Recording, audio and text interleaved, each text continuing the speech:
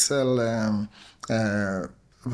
onions and potatoes and tomatoes, because people would make their Sunday gravy out of this stuff, and would have a competition who sold the most.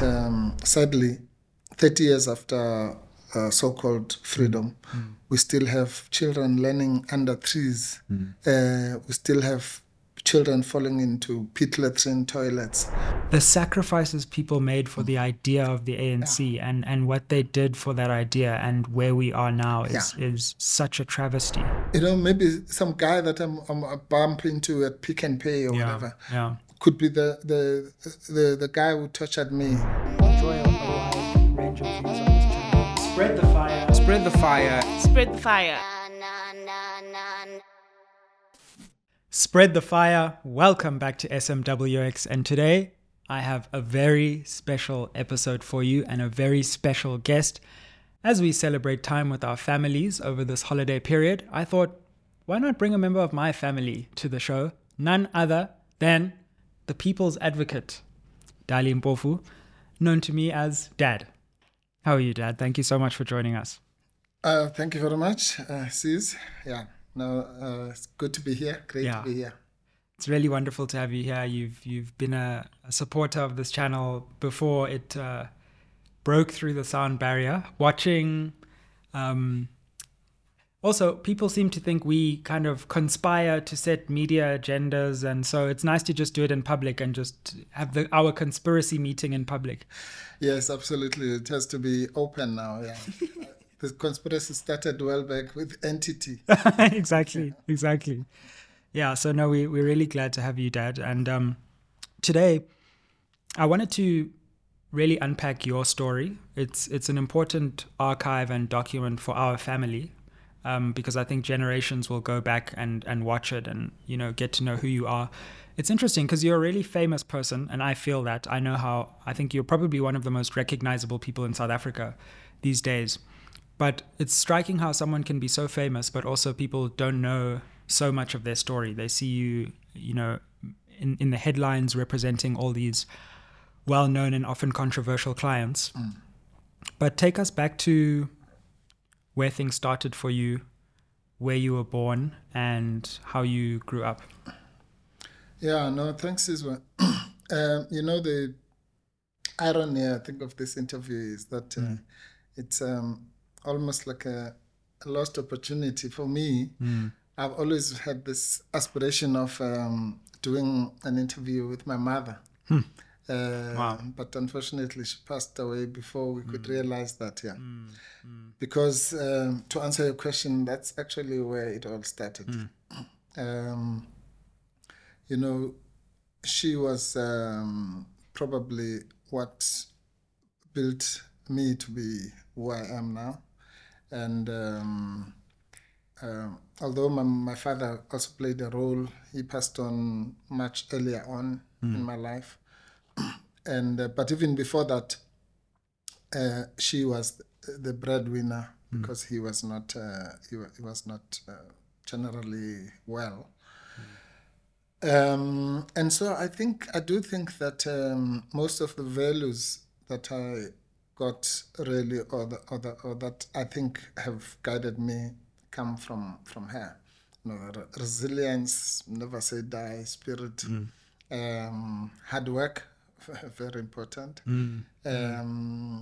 But the single-mindedness and single-mindedness of purpose are things that have driven probably most of the phases in my life, whether you're talking about upbringing, from infancy, actually, schooling, the bouts of detention and all the things that I'm sure we'll talk about, leadership at university level, leadership in the community organizations, politically and otherwise, and even leadership in the legal profession.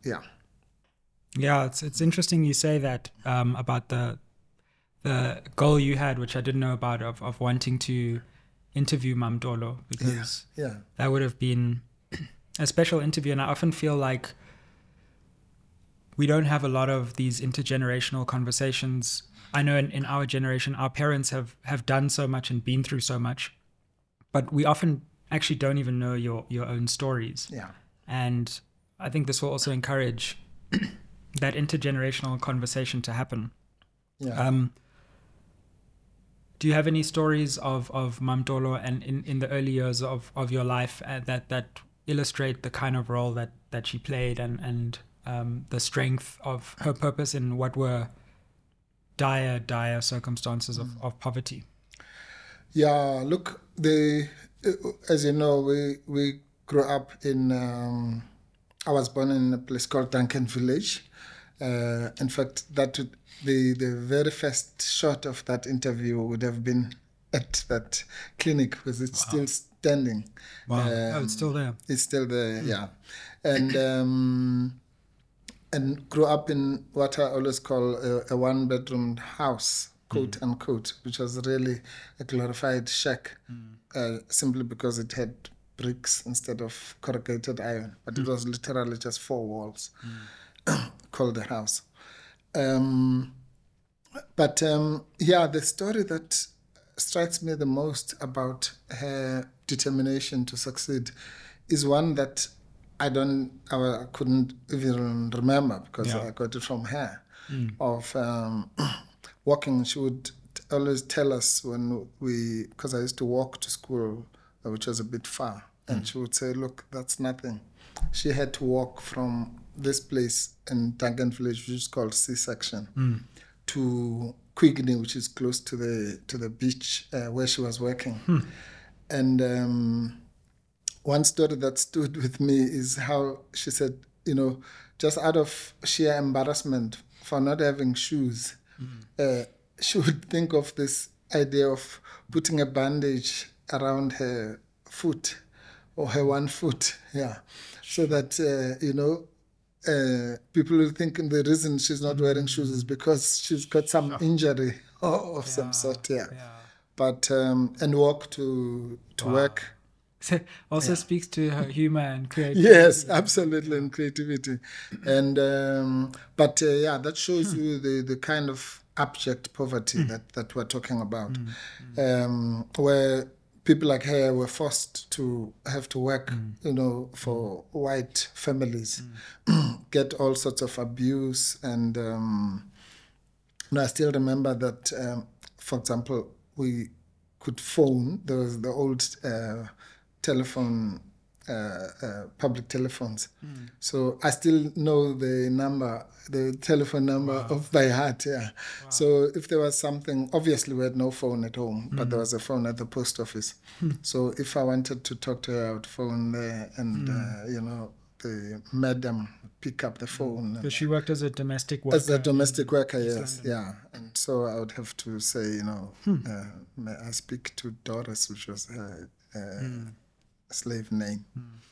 And then she'll be called and so on and so on. So I had no idea what this place looks like here, because I had never been inside. Even when we went there, we had to stand outside, and she comes and very quickly does or gives you whatever, and then move away. The funny thing, of course, is that a few years later, when I got arrested for the first time, the police took me straight to that place. Wow. And so I can't imagine what she had to go through. Yeah. But anyway, So she really, brought us up with that understanding that she with the resolution that although she had no education, but she would give her children education. And as it happened, the three of us then, went and did something with our education. And we were lucky also to have have it relatively easy at school, let me put it like that. Because all her 3 children were actually good performers at school. And I suppose that was also, it had something to do with that determination to succeed. So the academic gene goes way back. Well, some of us might not have had PhDs, but no, it was quite something. I mean, I always brag about the fact that, for example, in my matric class, when we wrote, we were 173 people who sat for that exam.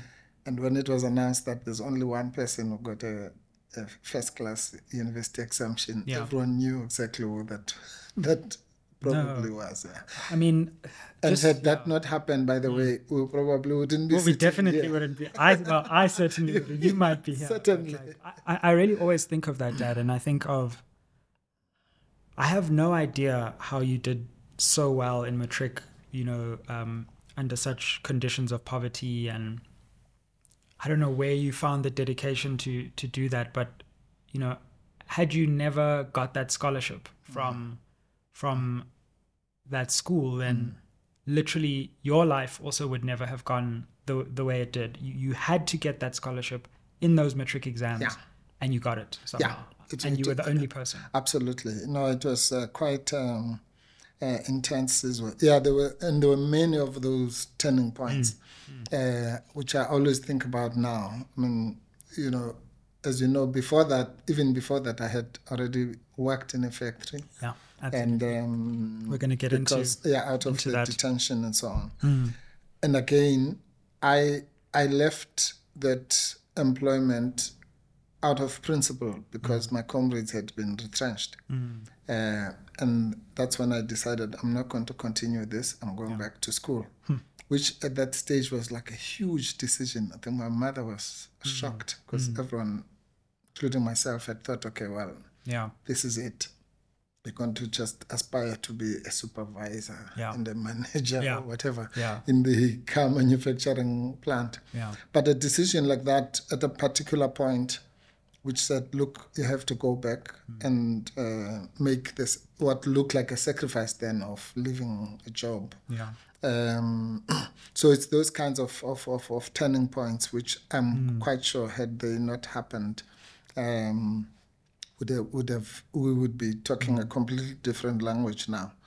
But yes, the matric one was quite something because I think generally we were not allowed in those days to even leave the black universities. So the best I could have aspired to, which even that was a remote possibility, would have been to go to Fort Hare, maybe study something. But to come to Wits was completely unthinkable. And the only key was really that good matric outcome. Well, I want to pick up a lot of the milestones in the journey that you've spoken about. But can we go back to your father, my grandfather, after whom I'm named and my son is named? Yes. He died when you were quite young. But can you tell us about him and your relationship with him and what you remember about him? Yeah, no, he was the most doting father. And a common theme. A common theme in the family. Yeah, not to mention the doting grandfathers of today. We've given up with you and the grandfather. So, and this is a guy who was quite, revered in his own circles. I mean, he was the imbongi of the area. His biggest passion was horse racing. Nobody in that entire until today, people still talk about the horses that he bred and used to race across the length and breadth. I myself participated in this at some stage. Wow! Although I was not the most successful jockey in the world, but.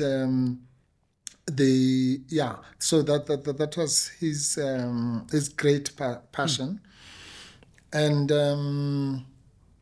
he got sick before I even could become like aware of my surroundings and stopped working. He had been working as a laborer at Wilson Roundtree sweet making factory, which is still there. And after that, he ended up doing odds, this and that. Yeah. At some stage, I mean, there's something I just remembered recently that at some stage he used to fix umbrellas. He was the umbrella fixer of the area. I don't even know where that came from. So if people had their umbrellas broken or whatever, they'd bring, and he was able to reassemble it and charge them a few, probably 20 cents or 30 cents in those days. Yeah. Sure. But more than anything, I think he was almost the mirror opposite of my mother. My mother was the strictest parent you can think of. Really? Yeah, no nonsense, and you had to. I mean, one of the chores I hated the most was this idea of when she comes from wherever, she goes past the market and decides to buy tomatoes and this and the other just to augment her salary. And then who's going to be walking around the township selling these things?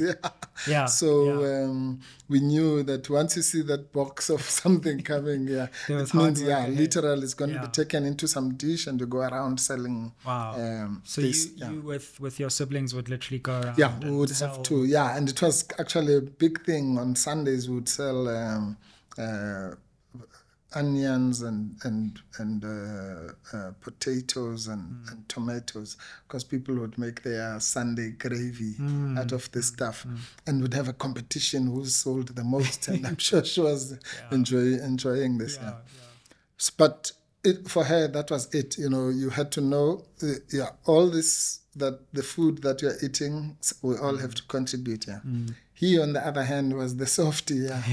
And I was telling somebody recently of the bribery. You know, like if he was forced to kind of lay a hand on you or speak roughly, because he has to please she who must be obeyed. Thereafter, when she's not there, kind of don't worry. Don't worry, it's fine. And by the way, here, do you like to have some 2 cents or 5 cents or something? That reminds me of a certain other father as well. I remember if I got a bad report or something, and my mother is not the strictest herself, but she would then say, no, your father needs to talk to you about this, and then it would be wink, wink. And then I'd have to come out and say, this was okay, tongue lashing. So he, I mean, basically these were just two working class people. It speaks to the legacy of apartheid at its worst in many ways, Dad, because everyone knows your intellect, your talent, and you were somehow able to break out of that, but we know that there are generations of our family, of so many families, black families in South Africa, where there were geniuses, there were people who could have done and been anything, and they were simply oppressed to the point where their prospects were poverty. Absolutely. And I think really that's what it is. It just shows you the potential and the waste of humanity, human resources, leadership that even now must be embedded in all these shacks that you drive past. And sometimes you just have to wonder how many potential physicists or all types of other leaders are sitting in those shacks. It's amazing how many Olympic gold medalists, racing drivers, musicians, all sorts of people. And that's the tragedy of oppression, Sizwe, in that even for those few of us who managed somehow miraculously and sometimes quite luckily to escape that life, it must make you wonder as to what happened to the people who were your, let's call it, intellectual rivals at school. Maybe even better than you. Even better than you at many things, who fell by the wayside and just got trapped in the inevitable problems associated with poverty. And that is, for me, it's the most painful thing about apartheid, because we've had many systems of oppression everywhere, but one which deliberately, by law, actually says that this high percentage of people in this country are not going to be given an education. That's unheard of. It's something that I don't even think we grasp. Yeah. The lost potential over decades of a regime that can say our policy is to make sure that these people get an inferior education. Yeah. All these children, simply because of their color, will get an inferior education or no education at all. Because they must work, they must be trained to be slaves for a particular race. That is something that's going to take us centuries to come out of. Yeah. And that's why the current regime is it's a sin for them not, for example, to prioritize education. Because you'd think that a country coming out of that kind of brutality will do anything to make sure that there's a proper educational system. Yeah. But sadly, 30 years after so-called freedom, we still have children learning under trees. We still have children falling into pit latrine toilets and walking barefoot to school, dilapidated classrooms, you name it. And that is just one example of what's wrong with the current system. And we have in the history of the liberation movement, and I say so widely because the ANC has always just been one part of a broader liberation movement. At different times, different entities and organizations have risen up. Yes. There's this strong tradition of intellectual and academic excellence and great minds, whether you're talking about Maxeke or Tambo or Hani, but paired with strong activism. Yeah. And it's one thing to be smart and achieve academically, but it's another to be politically conscious and shape society. And to do both is a tradition in which you certainly fall into. Tell us about how you became politically conscientized and the first period of detention at such a young age, and how that all happened. Because on the one hand, you're somehow doing well at school, but you're also active. Yeah. No. You see, to your point about the bridge between the intellectual class, let's say, and the masses, that has, I think, for so many generations, become the cornerstone of our struggle, really.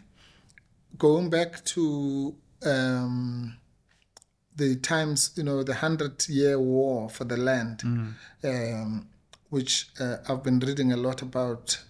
Interesting. Yeah, the 9 so-called frontier wars in the Eastern Cape in particular. It's the most amazing journey of heroism, of people resisting dispossession. I mean, just imagine 100 years fighting wars over 100 years, pausing for a number of years, starting again, and so on, until, of course, the defeat after the 9th War in 1878 or thereabouts. And the characters in those, in fact, there is a book that you're going to have to read. Yeah, for now somebody else is reading it. Your sister. Very good, very good. Who's actually here, by the way? So yes, it's a whole family affair for December. Yeah. But this book traces in great detail those wars, and I was saying to her the other day that after reading this book, when you walk on any ground in the Eastern Cape, you will feel that you're walking on blood, which is true. So you have those people, that generation. Then, of course, you've got the generation of 1912 that formed the ANC. Yeah. in response directly to the so-called Union of South Africa, which excluded African people, which then became a blessing in disguise because the enemy thought they were dividing African people. But for the first time, there was a song which was sung at the formation of the ANC, which was Zulu, Mxhosa, Msotho, Hlanganani. So the irony was that for the first time, the people of South Africa realized that, look, we might have our ethnic or so-called tribal differences, but we're now being excluded as a group, and therefore we must respond as a group. And they formed the ANC. So again, that was intellectual forethought by those leaders. Then fast forward, as you said, to the 40s, when Mandela, Tambo, Lembede, and the others actually realized what you are saying, even in a sharper way, because it is said that at that stage in the mid-40s, the ANC probably had a couple of thousand members, and it was mostly the elite and so on. And Mandela and them realized that for this organization to actually be a weapon in the hands of the people, it needs to speak to the people. And within a few years, it grew to something like 100,000 members. Why? Because Mandela and them started the 1952 Defiance campaign and massified the ANC, as it were. Right up to the Freedom Charter and up to its banning. And then another group of intellectuals took over. Sobukwe and the others sharply differed with the ANC's approach to non-racialism and the neglect of the land question. And they, for the first time, broke away from the ANC on that basis, particularly on the land question. Unfortunately, the banning of the organizations happened within a few months or years, and therefore the PAC never really got to be mass-based. But the seed had been planted, Then again, go to the 70s, where the Steve Biko's generation, another intellectual young group, comes in and introduces Black consciousness into the mix. So you already have three traditions. You have the non-racial tradition, you have the Pan-Africanist tradition, and then you have Black consciousness. And it is a mixture of all those that then produces our generation after the death of Steve Biko. And which now has to actually take the issues further and bring mass mobilization and actually action against the enemy, which culminates in 1994. So it's one continuum, literally from 1652 up to where we are. And therefore it's important for the current generation. That is why now in the EFF, for example, you have another generational mission which has brought back the issue of land, particularly, which was forgotten, literally, into the fore, and has an amalgam, maybe, of Pan-Africanism, Black consciousness, non-racialism, so-called Charterism, and mixing that with the teachings of Fanon and other great African thinkers. Absolutely. And how does that relate back to your life and how you become involved in politics at such a young age and part of that longer liberation tradition? Well, that's an interesting story because as far as I can remember it starts with there was an uncle of mine who passed on quite early, he was a relative of my mother's, on my mother's side. His name was Mfusi Moss. And this guy was probably, I'd say he would have been the best organizer or recruiter. Because he kind of, in a subtle way, would come, talk to us, me and my sister in particular, about the situation and so on. And I always say my earliest memory is when he gave me this book, Cry the Beloved Country, which by then I think was even banned. I mean, it's such a liberal piece of paper. Even now. that was, But even that was banned, yeah. So I read this at the age of 13 or so and thought, wow, yeah. And then he had another one which was called Black Like Me, not to be mistaken with the hair product. Right, yeah. And so through all this, got us involved in a way, and conscious of our surroundings. But 1976 for me became the turning point. Yeah. Because I was at that stage in standard 6. And, the waves of 1976 spread across the country. And I think they probably reached my part of the world around about August or so, after all these things. And we participated. We did probably the best we did was just not to come back to school after the long break or something like that. Well, to be fair, you're only in what is standard 6? Grade? Probably 4. One of those. But so you were already... Yes. So the most revolutionary thing was to refuse to come back to class after the break. Yeah. But that alone was some kind of consciousness. Yeah. And then, of course, the death of Steve Biko in 1977. That just broke the back. And talking about my mother, I told the story at her funeral. Yeah. That how we always maybe underestimate our parents. Yeah. So I used to read the news. She would come from the white people's place with a newspaper that's 2 or 3 days old. Which probably got thrown away, and I would say, please, can I? So that's how you get your current affairs. Yes, my current affairs about 2 or 3 days later. Yeah. So she always told the story. This one day, she comes with the paper as usual, and then I pick it up, and she says, I drop it on the floor, walk away, and kind of, in a frenzy. And she says, what's wrong with this kid? Yeah. So she says, I said, oh, they've killed him. And she says, who? Yeah. And in probably condescending when I said, no, some guy, logo you won't understand. But anyway,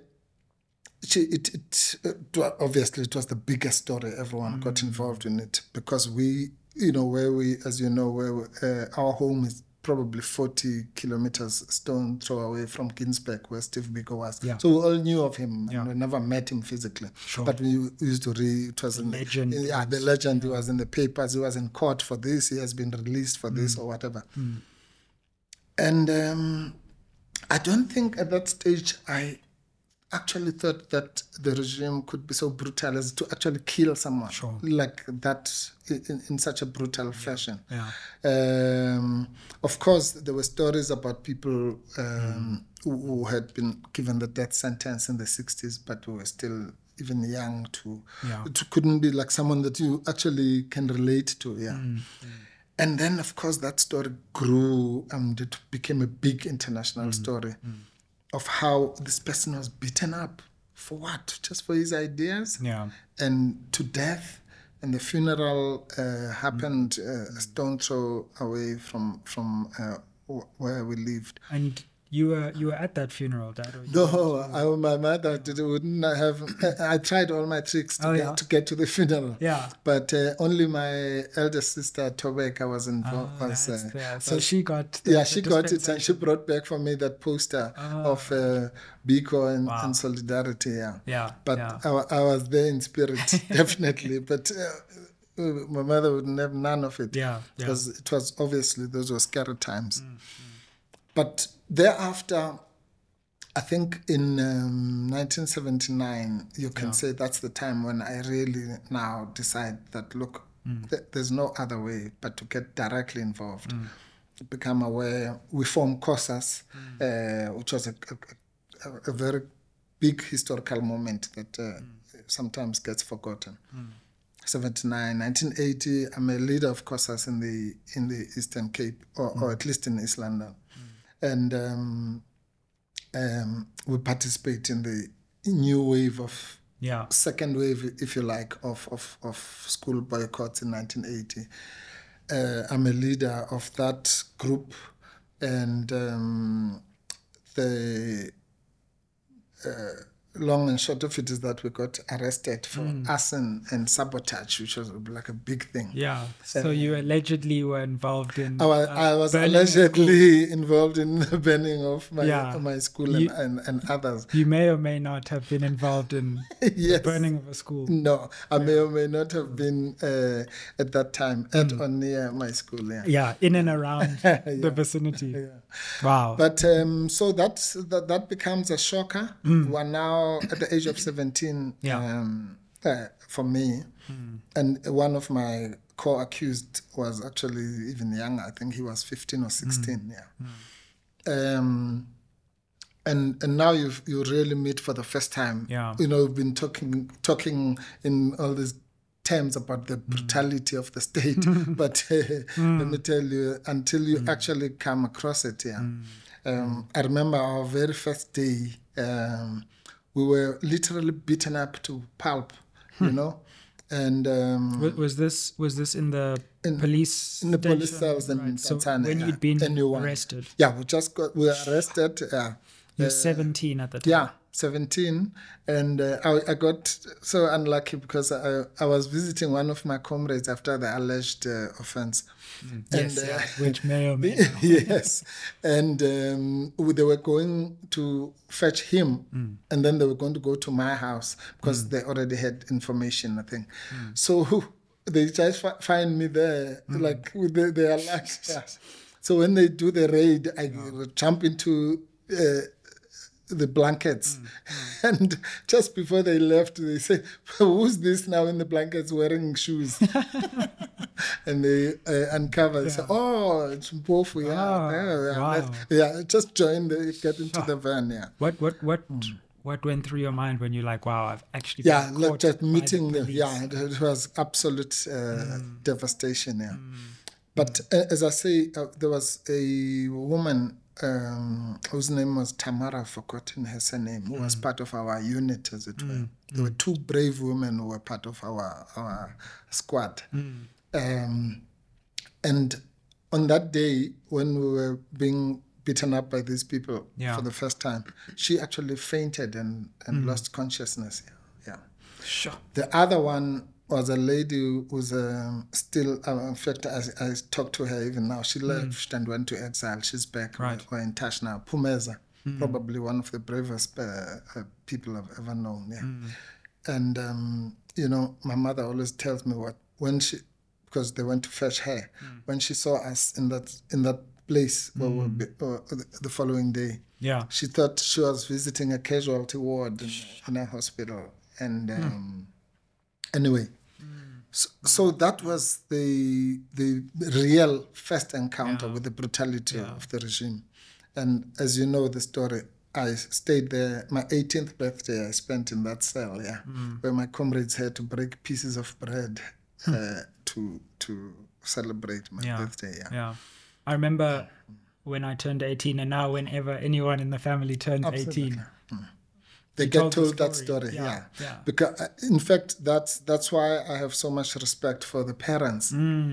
Because every time each one of you turns 17 or 18, I'm sure you've heard this story so many times. I always think,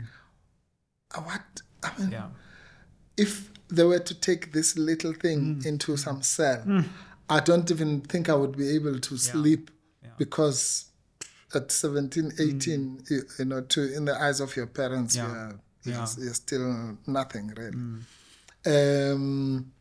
But this regime was able to do that. Imagine those parents who didn't know where these kids are. No, you know, Steve Biko has just been killed recently, and you hear all these stories about what happens there, and you don't know where your child is. You can't visit them. You don't know when they will come back or if they will come back alive. So that's so much was the brutality of the state. Anyway, to cut a long story short, we then do the trial. Well, can I elongate the long story? The long story, yes. Okay. to shorten to lengthen a short story. how long was that period of detention? And so you were arrested and you were detained. Was it because of the law that you were just basically detained for? Because I'm thinking like you were arrested, but then when was the trial? And it's confusing now with the kind of law, the so-called to the extent. rule of law. No, what happened is that we were detained under, there was some law called, I think it was something called R252 of the what in the Siskai, which was a country that you've never heard of. That was 90-day detention. Sure, so it was but 90. Okay. The 90-day detention was a term of art, because all it meant was that you get detained for 90 days. So you sit there. If anyone who's never been in a prison cell will not believe this. You literally count. It's 1, 2, and then it's like 100 years before it's 3, and then it's another day, it's another day, and so on. But the irony is that as you get closer to 90, that's when you're getting worried, because the likelihood is that at 90 they're going to give you another order and start again at 1. 2, 3, gosh, exactly. But so that's what happened, and then it was under that, and in our case, so most people would then be released at some point or another. But in our case, because there was now this crime, we then got charged instead of being released, and then we were taken to court. Then we got bail or whatever, and then had to come back to do the actual trial now. Sure. So the that was quite something. I mean, it was very brutal. So how long did the detention? That first one took about August, April. I think I got out in November, early December. It took about 4 months or so. Wow. But before you think that was like a good thing, it ended up being like a Christmas break, because in January or early February of 1981, I was detained again. This time for possession of ANC literature and all sorts of things, which was a big thing. It was like that was like the worst thing you could do. Just having literature about the ANC. No, you could have your arson and your sabotage and so on, but to have anything material that connects you to the ANC, that's why was like it's so sad now, and we will get to this later because I want to carry on with the story. But sad, the sacrifices people made for the idea of the ANC and what they did for that idea and where we are now is such a travesty. It really is, But I mean, I still remember now the exclamation of the police were raiding my house. In fact, I always tell the story. It's so funny because actually someone else had burnt a school or some building or rent office or whatever. And lazy as they were, they thought, okay, well, we know who the arsonists are. They come to my house. I'm sitting, I know nothing about this. But then just before they realized that I genuinely was sitting there, one of them finds this thing in, and exclaims. What kind of literature was it? Do you remember? It was, it was quite dangerous, quote unquote, at that time, because I think what shocked them, very subversive. What shocked them the most was that I had pamphlets, which were obviously for distribution, because we were part of an underground cell.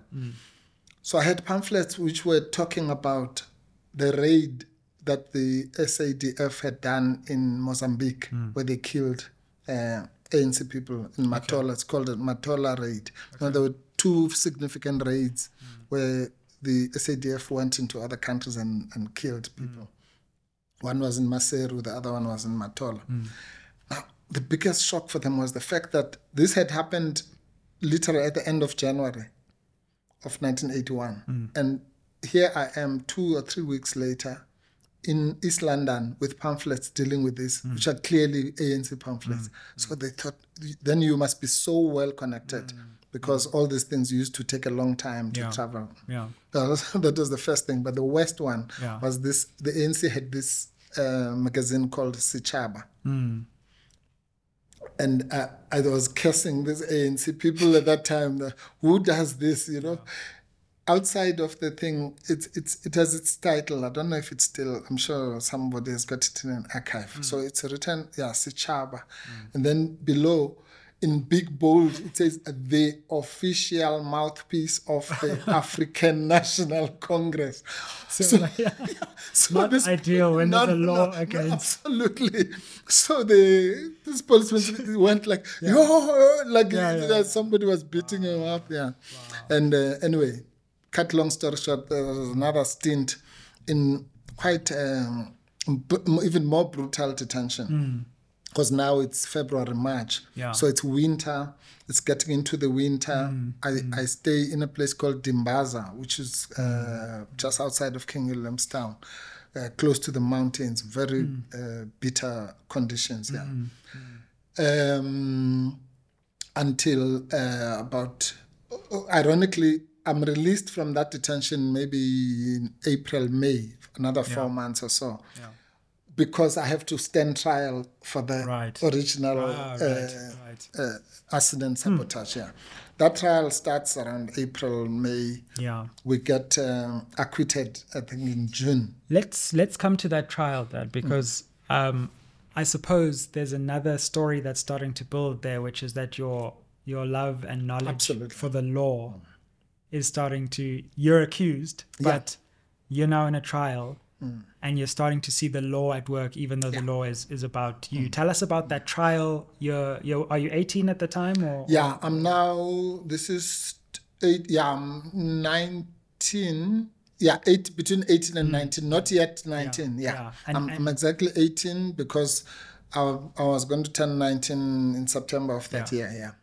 Tell us about that trial and how you also... Of course, it's major for your life because you don't know whether you're going to jail or not. But you're also starting to see the law for the first time. Like, and where you are now as like a senior advocate, that was the moment where it must have been in my head where you start understanding and thinking, the law. Yeah. No, absolutely. I mean, it's another turning point, you'll realize one day when you're my age, there's all these many turning points. That particular turning point is significant, at least if you talk about the legal career. Because I always joke that I've probably now played every possible role you can play in the law. I've been an accused.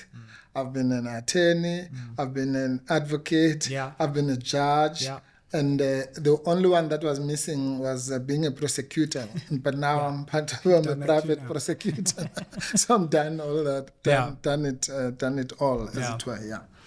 No, but what happened there is that it was quite something. I mean, there's a guy, and for some reason I never met this guy again. He was a young advocate called Deva Pillay, who came to represent us in the trial. And he was so good. And I was fascinated by all this, the preparation for the trial. We had all these fascinating things. The trial within a trial. We had made so-called confessions, which were beaten out of us. How he had to show that these confessions were not really confessions. They were just results of people being beaten up.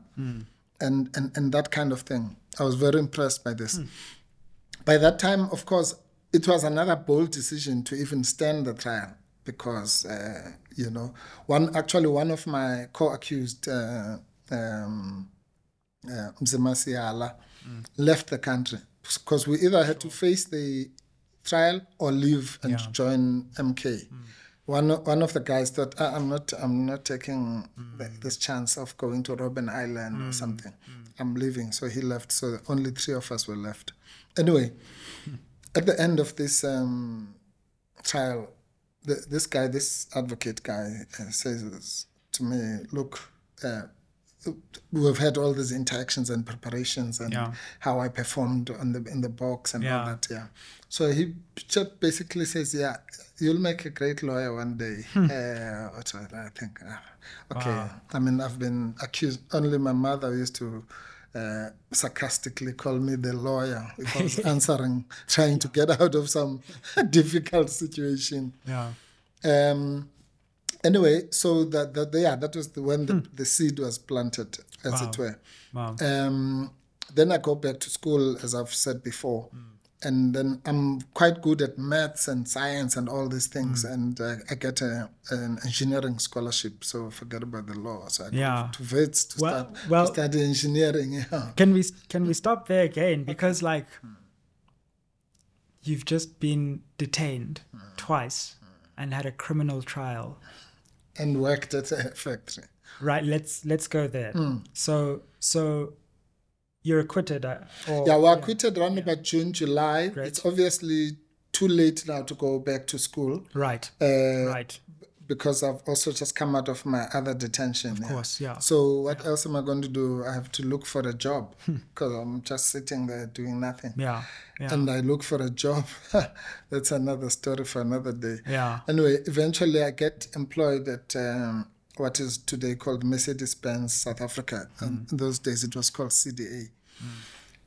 And I become a spot welder, which is like literal, probably the lowest form of laborer you can get in that place here, where we're now making cars and assembling Mercedes-Benz and all that.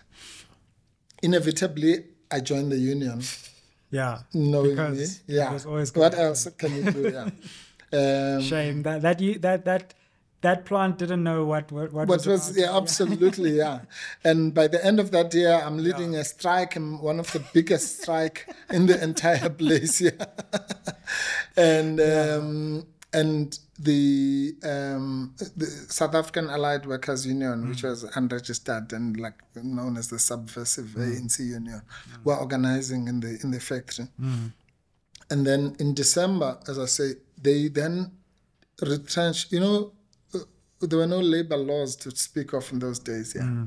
So quite frankly, what happened is at the end of the year, around about this time of the year, you close the factory. And you get your so-called bonus for the which is probably, I was earning something like 51 rand per week or something. But so you get a bit of a bonus and then you have to come back in January. And these guys literally did this. When we finished, maybe this could have been the Friday of congruent to that one. Yeah. You just come there, they give you a salary and then they tell you, okay, you're not coming back. Sure. That's it. Bye-bye. Yeah. So this happens to maybe there were 10 so-called ring leaders of the strike here. Yeah. So it happens to maybe 6 or 7 of them. And for some reason, I'm not one of them. It's the other 7. And so we come out there thinking, no, we're going to, when we come back, we're going to have another strike and da-da-da. And, people being people, they spend the money in December. So in January, when we came back for the big action, the workers were not very keen because they wanted to get them some money back. Yeah. And that's when I got frustrated and I just went and said, I'm out of here. Not before I had phoned the principal at my school to see if there was still a place here. Wow. And that was the big turning point. So you were detained. Your trial, you leave the trial to go and work in a Mercedes-Benz factory. Yeah. And then decide, you know what, I'm actually going to go back to school. Yeah. And you were 19, 20 there? Yeah, by now I'm 19, yes. Yeah. And you go back to school and get, in that year, the one scholarship that gets you to Wits. Yeah. What was that year of school like? And do you remember, like, the work and how you managed to get yourself disciplined to do so well academically that year? Yeah, I do. I mean, the first thing I did was to stop smoking. Oh, wow. There we go. Yeah. Because, back in the factory. Yeah, exactly. Yeah. So when you're a radical revolutionary worker. Absolutely. Leader. You can't not have a cigarette in your mouth, yeah. And so it was that kind of year. By the way, one of the most important things is that literally in February, which is when I just go back to school. This first time I ever came to Johannesburg, set my foot here, was in February of that year, 1982. Okay. Because in February, as just maybe 2 or 3 weeks back into school, the police here at John Foster Square killed Neil Aggett. Neil Aggett was a white trade unionist who was killed in detention. Yeah. So now some of my comrades in the union don't even know that I'm not there anymore. Yeah. So I get messages that on such and such a date, we're going to be hiring a bus and driving to Johannesburg for the funeral, because it's another big issue. So I put my name on the list, and then fortunately, I had the school principal was quite a progressive guy. Who was an ex-Robben Islander, by the way. So he's the only one that I told that, look, I'm going to this funeral. The students and everyone else doesn't know this. So on Friday, when the bus is going to leave Joburg, East London, I sneak out of school, get into the bus terminal, and we drive to Johannesburg.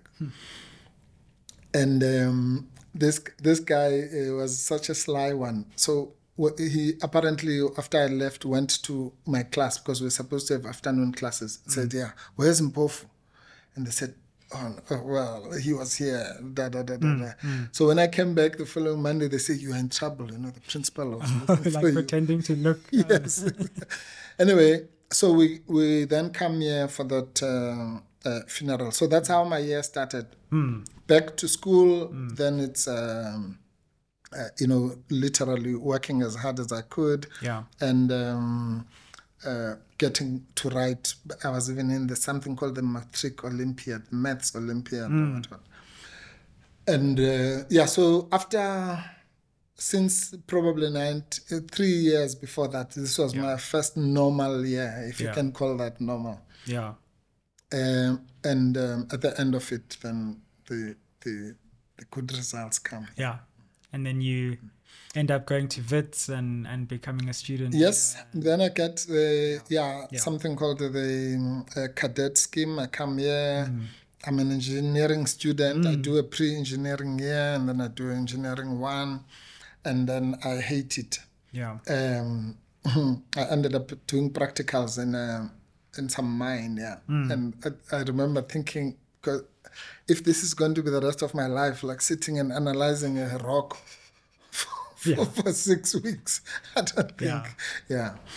And as it happened, another coincidence, because I was the leader of the house committee at WITS, we had a food boycott, which I was also part of the leadership thereof.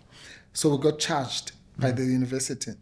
And we're actually going to be expelled. Yeah. So we go through this at the end of the year, this trial. And Skal, whom was one of the people defending us. Yeah. Wow. And so we get acquitted of this. So second time lucky. Yeah. We get acquitted. And by that process, I met Professor John Dugard, who was one of the progressive professors at law school. Yeah. So when I was sitting analyzing the rock, I decided to call Professor Dugard, because we also struck. He also thought, you should do law. Yeah, I should do law. So I phoned him and said, well, you said I should do law. Yeah. Do you think there's still place at law school? So he says, don't, just call me in the next 2 hours or whatever. Wow. And I don't know, whatever he did. Yeah. I call him back. He says, you can come. So I come back. Shout out to Professor Dugard. Yeah, shout out to Professor Dugard. Yeah. So I then give up my very nice scholarship, which actually paid us a stipend. Wow. To start, and I had saved up money, because there's no one else was going. I couldn't say to my mother, I was earning like 100 rand a month or something. Can I have some money for fees? So I've saved up some money. I pay at WITS in those days. You had to pay something like 40% up front.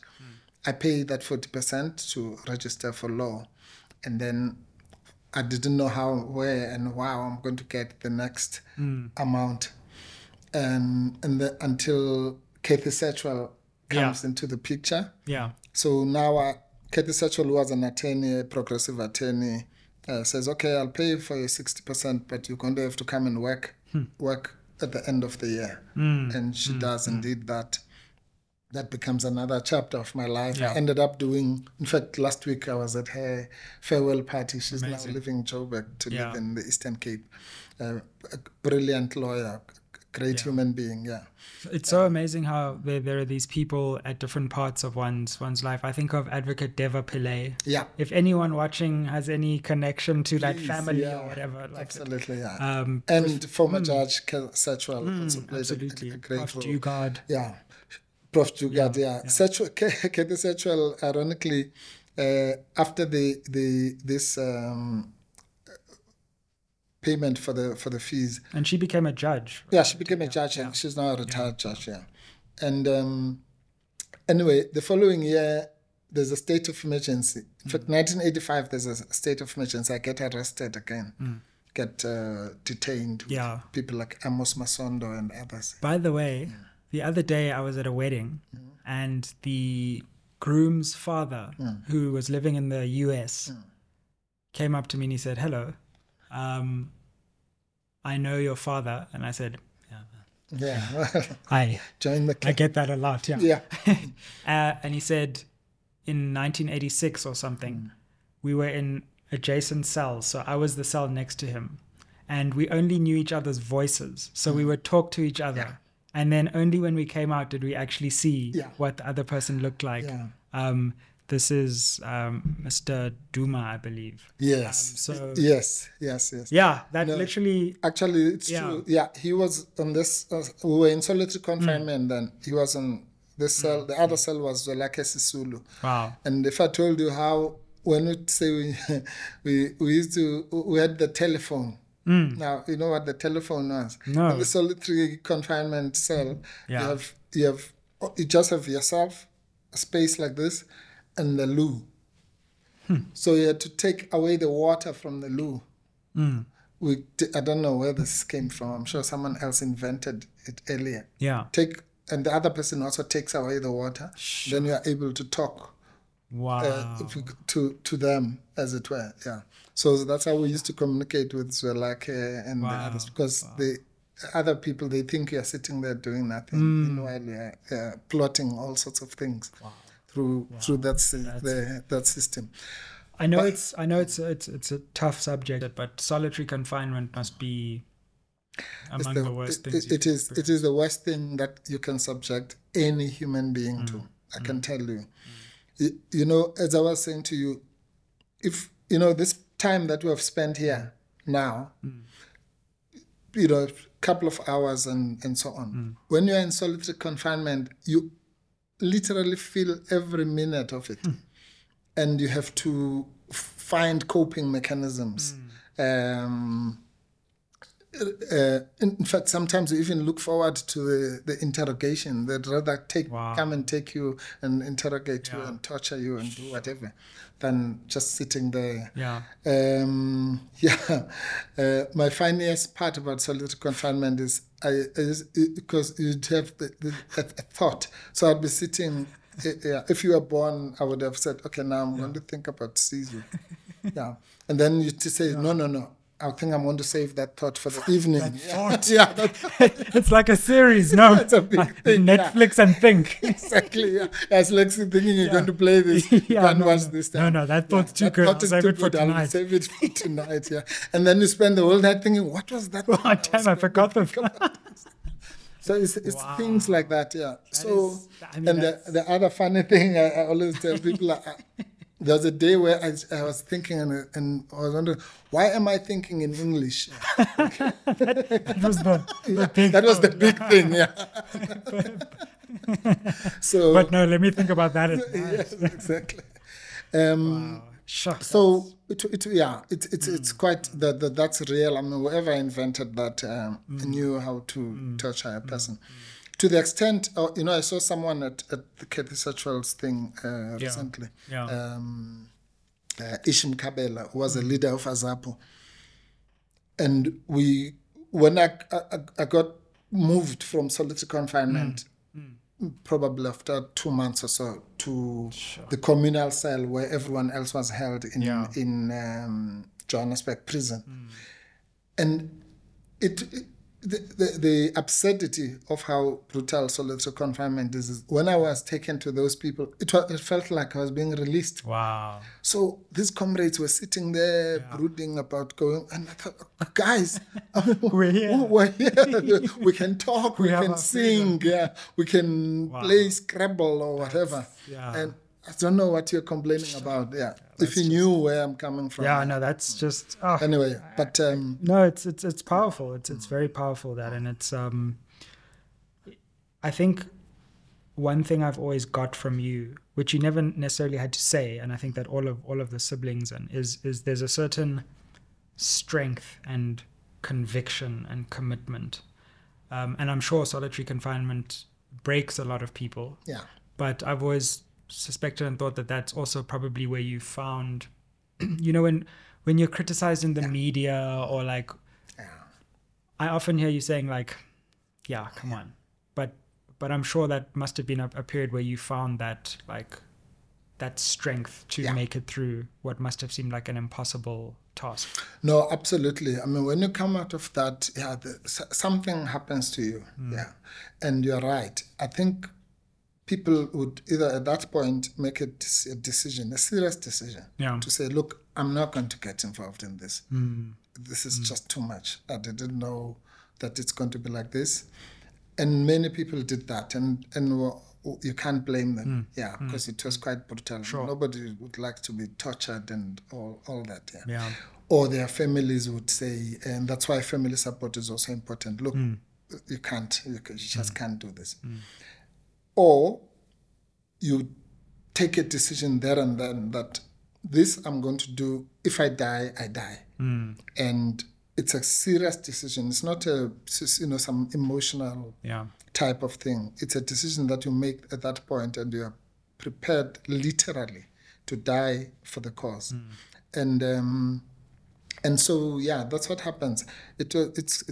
And that's why sometimes, I mean, I remember after one of my detentions, my earlier detentions, I think my mother thought I had lost my mind, literally, because I just came home and enjoyed the good meal. I still remember it was nice chicken and this and that and the other, and people were coming and celebrating and so on, and then in the evening, I said, okay, I'll see you guys. She said, where are you going? I'm going to the meeting.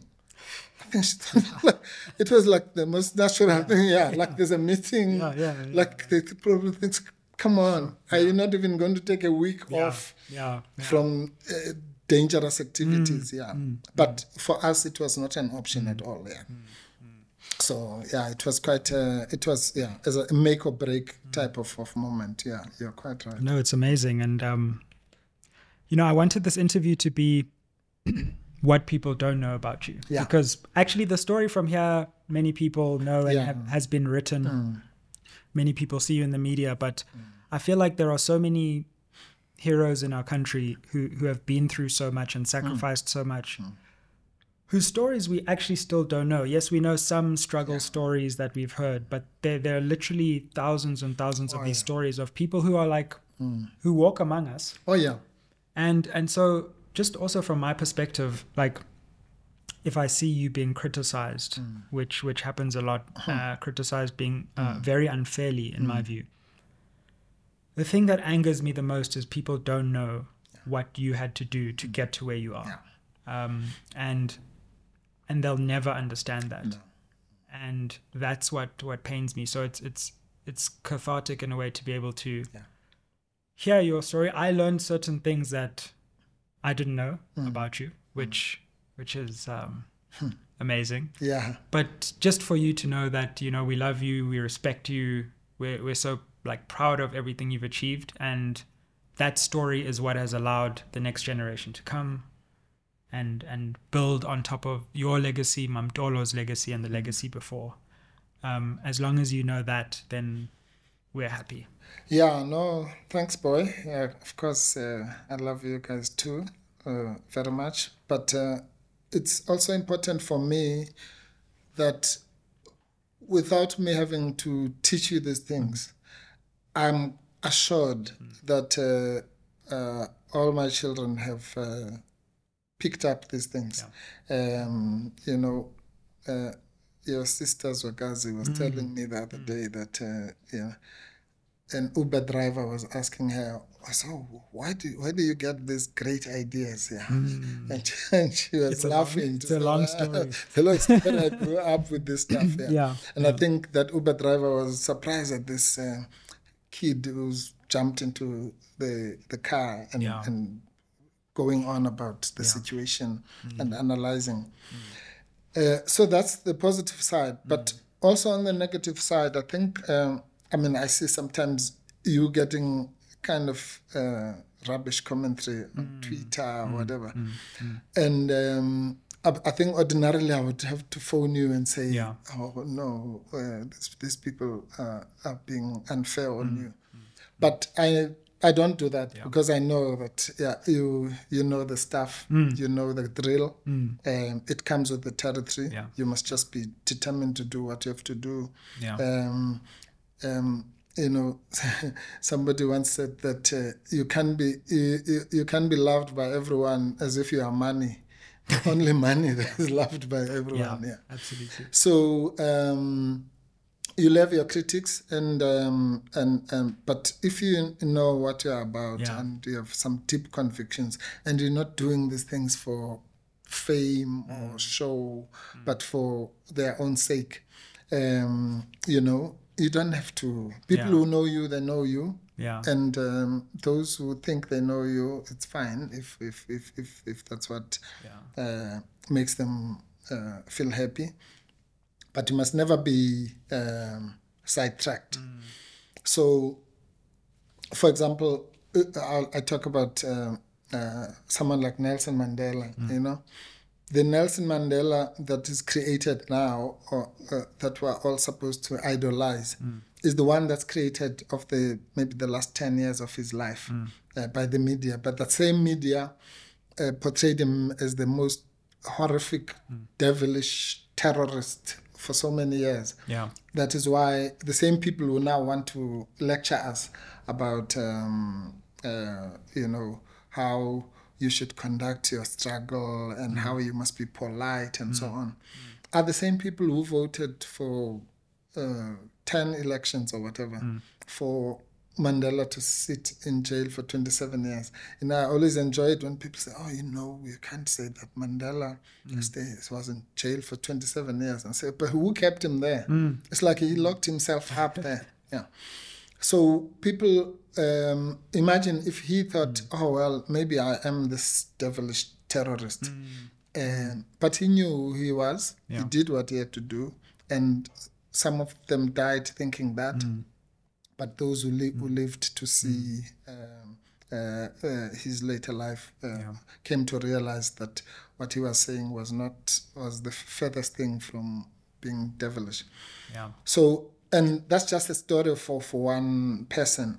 But there are, as you correctly say, thousands of people who went through 10 times what I've just described to you, who have not been recognized, who are walking in the streets. At the same time, and more importantly, there are other thousands of people who worshipped apartheid, who were and still are racists. Those people who tortured us, they're also walking in the streets. So I always worry about that even more.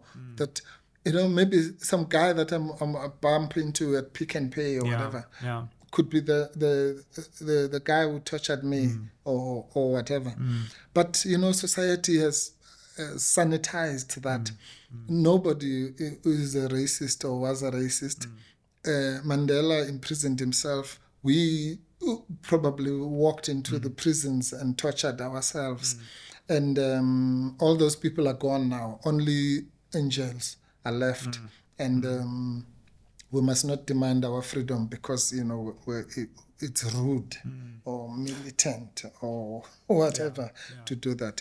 So that kind of nonsense really should not faze anybody who knows anything about the revolution. It is always going to be like that. You're going to be demonized and insulted and deliberately misunderstood. That's what it's all about. That's why it's called a revolution. It's not a Sunday picnic. Well, Dad, I think it's interesting because we had a lot of other things, but your early story became too compelling, and we needed to just go into it in depth. Yes. And I think that's a beautiful way. People are spending family time talking to people in their families. Maybe it will also inspire these kind of conversations for those who are watching. There's another conversation which hopefully when again stars and diaries align, whether that's in another year or something, your life in the law. Yes. And the different cases and your views on the law. And just a precursor to that is you've always been criticized for your cases. So I remember when you're doing the Nkandla case, which could be viewed as against former President Zuma, the case about getting the state capture report and the state capture commission. I remember you being criticized. So those were very unpopular cases at a time. And then people forget and they're like, so your life in the law, we have to get into on another episode one of these days. No, we must do that because that's actually crucial. Because also, funny enough, I spoke to you about the Cry the Beloved Country, a book I read when I was 13 or 14. There's a passage there in that which fascinated me about. It's something like it's kind of rhythmical, where the one person says to the other that if the law is unjust, then that law is not law or it's not justice, and so on, something like that. And I'm a big believer in that. So if you like, I don't subscribe to what one might call, now that you are a law student, one might call positivism. Oh yes, well, in case people didn't know exactly. that you are now studying for your 5th degree and it's in law. As people can see, I come from a tradition of academic excellence. Absolutely. But you have to have certain parameters. The law is a very serious business because like economics, I think it touches all of us. And therefore, my belief is that you need to pursue justice even more than the law, because sometimes those two things are different, the law and justice. And people don't understand that Nazism was the law, Apartheid was the law, colonialism was the law, but was it justice? No. So the fact that something is the law can be the most unjust system. So you need to be driven by something beyond the law, but justice itself. And one of the most important tenets of justice is that everybody is entitled to to legal representation. So it's something that I find revolting to deny somebody legal representation, as was done, for example, recently with Advocate Mqwebane, the public protector. People do it so easily. They just take away your legal representation. So one of the legacies I'd like to leave is exactly that, to say anybody, but anybody. I'm talking about like the serial child rapist, pedophile, who rapes babies, the most vile human being you can think of.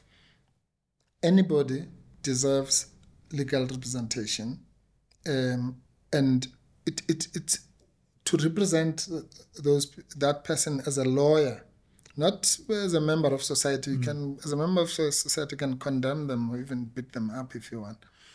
But as a lawyer, a professional lawyer, your duty is to represent that person and do your best, do the best as you would be representing the Pope or any other person. Otherwise, don't be a lawyer. If that's too much for you, that's fine. Then become an accountant or something else. But once you've decided that this is going to be your role in society, Yeah. then there can't be anyone who is beneath legal representation. And so people will say, but how can you represent this one? How can you represent this one who did this and so on? But that's exactly, those are the people who require legal representation. And that's something I know that some of the young lawyers are beginning to realize this, and I get invited to talk to them and so on, Sure. and to explain it. But it's something that I feel very strongly about. And so I don't care whether you are Zuma or Patricia DeLille or anybody that I've represented, and you're the most hated or loved person, you can be sure that I'll represent you with everything I've got. And something I've said before is this. I always get asked by people, why, for example, they know that I'm a member, I was even a leader of the EFF at the time. Why, and even myself, I don't know, why have people come from the DA, like Patricia DeLille, UDM, COPE, IFP, ANC, every faction, CR17 and the so-called RET, come to me for representation. And I say, it's probably, I don't know why they do that, because they know where I stand politically. I never hide it. But I suspect they know that they're going to get professional representation, fearless representation. Whatever differences I might have with them politically are not going to feature, and I'm going to do the best that I can. So, and in a country where injustice is part of our DNA, I think that's important. Might be a small contribution, but it's one that has to be made. So you'll find that in these cases, this side the public will be here, and others this side, and so on. But for me, it's all consistent. There's really been I've always done what I do. Also, by the way, people always say, how do you balance between your role as a lawyer and the role as a politician? And again, I said, I don't know where that differentiation is, because for me it's about justice. I don't believe, I will never ever believe that you can get justice by being a lawyer only, or by cases, because that would take 1,000 years. So I believe if you want to change society, you must get your hands dirty in the political arena. And therefore, for me, the law and the politics are two sides of the same coin. It's a pursuit for justice, political justice, social justice, legal justice, economic justice, are all but sides of the same thing. And so there's no, I don't say, okay, now I'm the lawyer, or now I'm this or the other, because it's really the pursuit of the same thing called justice, which I feel deeply about. Even if it's just a small thing, even if I see somebody being stopped by the traffic police who should not be stopped, if I feel that this is unjust for some reason or another, I'll stop my car and go there and talk to them or whatever, and then move on. That's what gets me. Now we're going into this, but hey, yes, it was supposed to be the next episode. But it's just so interesting. What also gets me, and I think it's detrimental to the practice when media narratives make it seem like the only cases that lawyers are doing are the public-facing ones. When you're doing so many cases at so many different times that nobody knows about. It'll be a pro bono case for someone who broke their leg and reached out to you, and there's no media spotlight on that. No, but it's like. It's the funniest thing. I mean, the detractors, again, because of maybe when we do the next episode, which we're not doing which now. We're not, definitely not. But hey, please tell me. But that is it may. So you get, for example, there's this narrative because of the what I think are the biggest flaws in our judiciary. Something we'll talk about some other time. So there's this narrative about people don't understanding why you do certain cases, even when you know the outcome for various reasons, which I can't go into now. So they'll say, yeah, okay, well, but how can you do the case when you know you're going to lose? Yeah. And the favorite one, in fact, it was a couple of weeks ago. I was literally coming from court. I had just done, as you say, none of the cases in the public spotlight. I think it was a bail appeal or something. And so I'm on my way back. I get to my office, and then we're busy celebrating with the attorneys because we've just gotten this person out on bail. But on Twitter, the message is, oh, well, when did you last win a case? Yeah, exactly. And I think, okay, if I could answer and say, well, actually 5 minutes ago, But, you know, you just have to, you can't, because if you ever got thrown into that mundane, banal, stupid level, then you'll just go mad, And so when it was in Gandla and the state capture report and secret ballot and all of those massive, no one was like, oh, it's just a trail of victories. Only Absolutely. Yeah. When did you last lose a case? No, nobody asked that. No, but again, you know, the idea of looking into the big picture and doing what you do best and knowing that you do things that actually many people wouldn't even dream of doing. Breaking new law, creating new precedent, and making problems for the law students, because law students, I'm not their favorite right now, because they keep on saying, all these cases you are doing, now they come into the exams, because these things nobody used to even talk about them.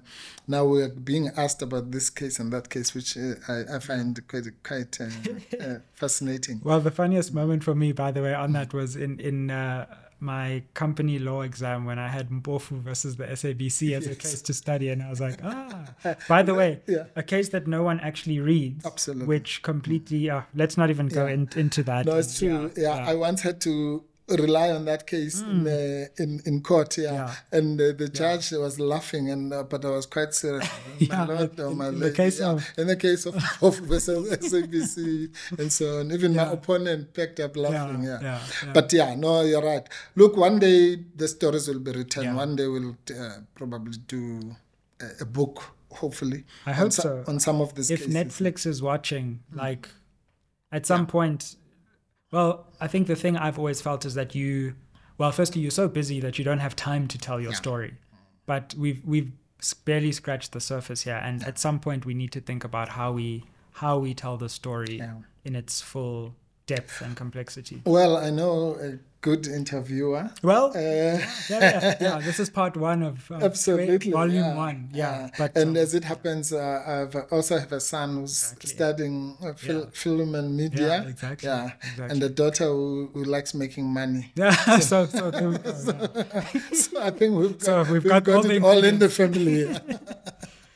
Dad, thank you so much. We look forward to the Life in the Law episode. But I think, today was really amazing to hear your story, hear what made you who you are, and the parts of the Dali Mpofu that nobody has got to see. So thank you so much for taking time out of your very busy schedule to join us on SMWX. And well done, my boy. It is very good. And I suppose it's aye.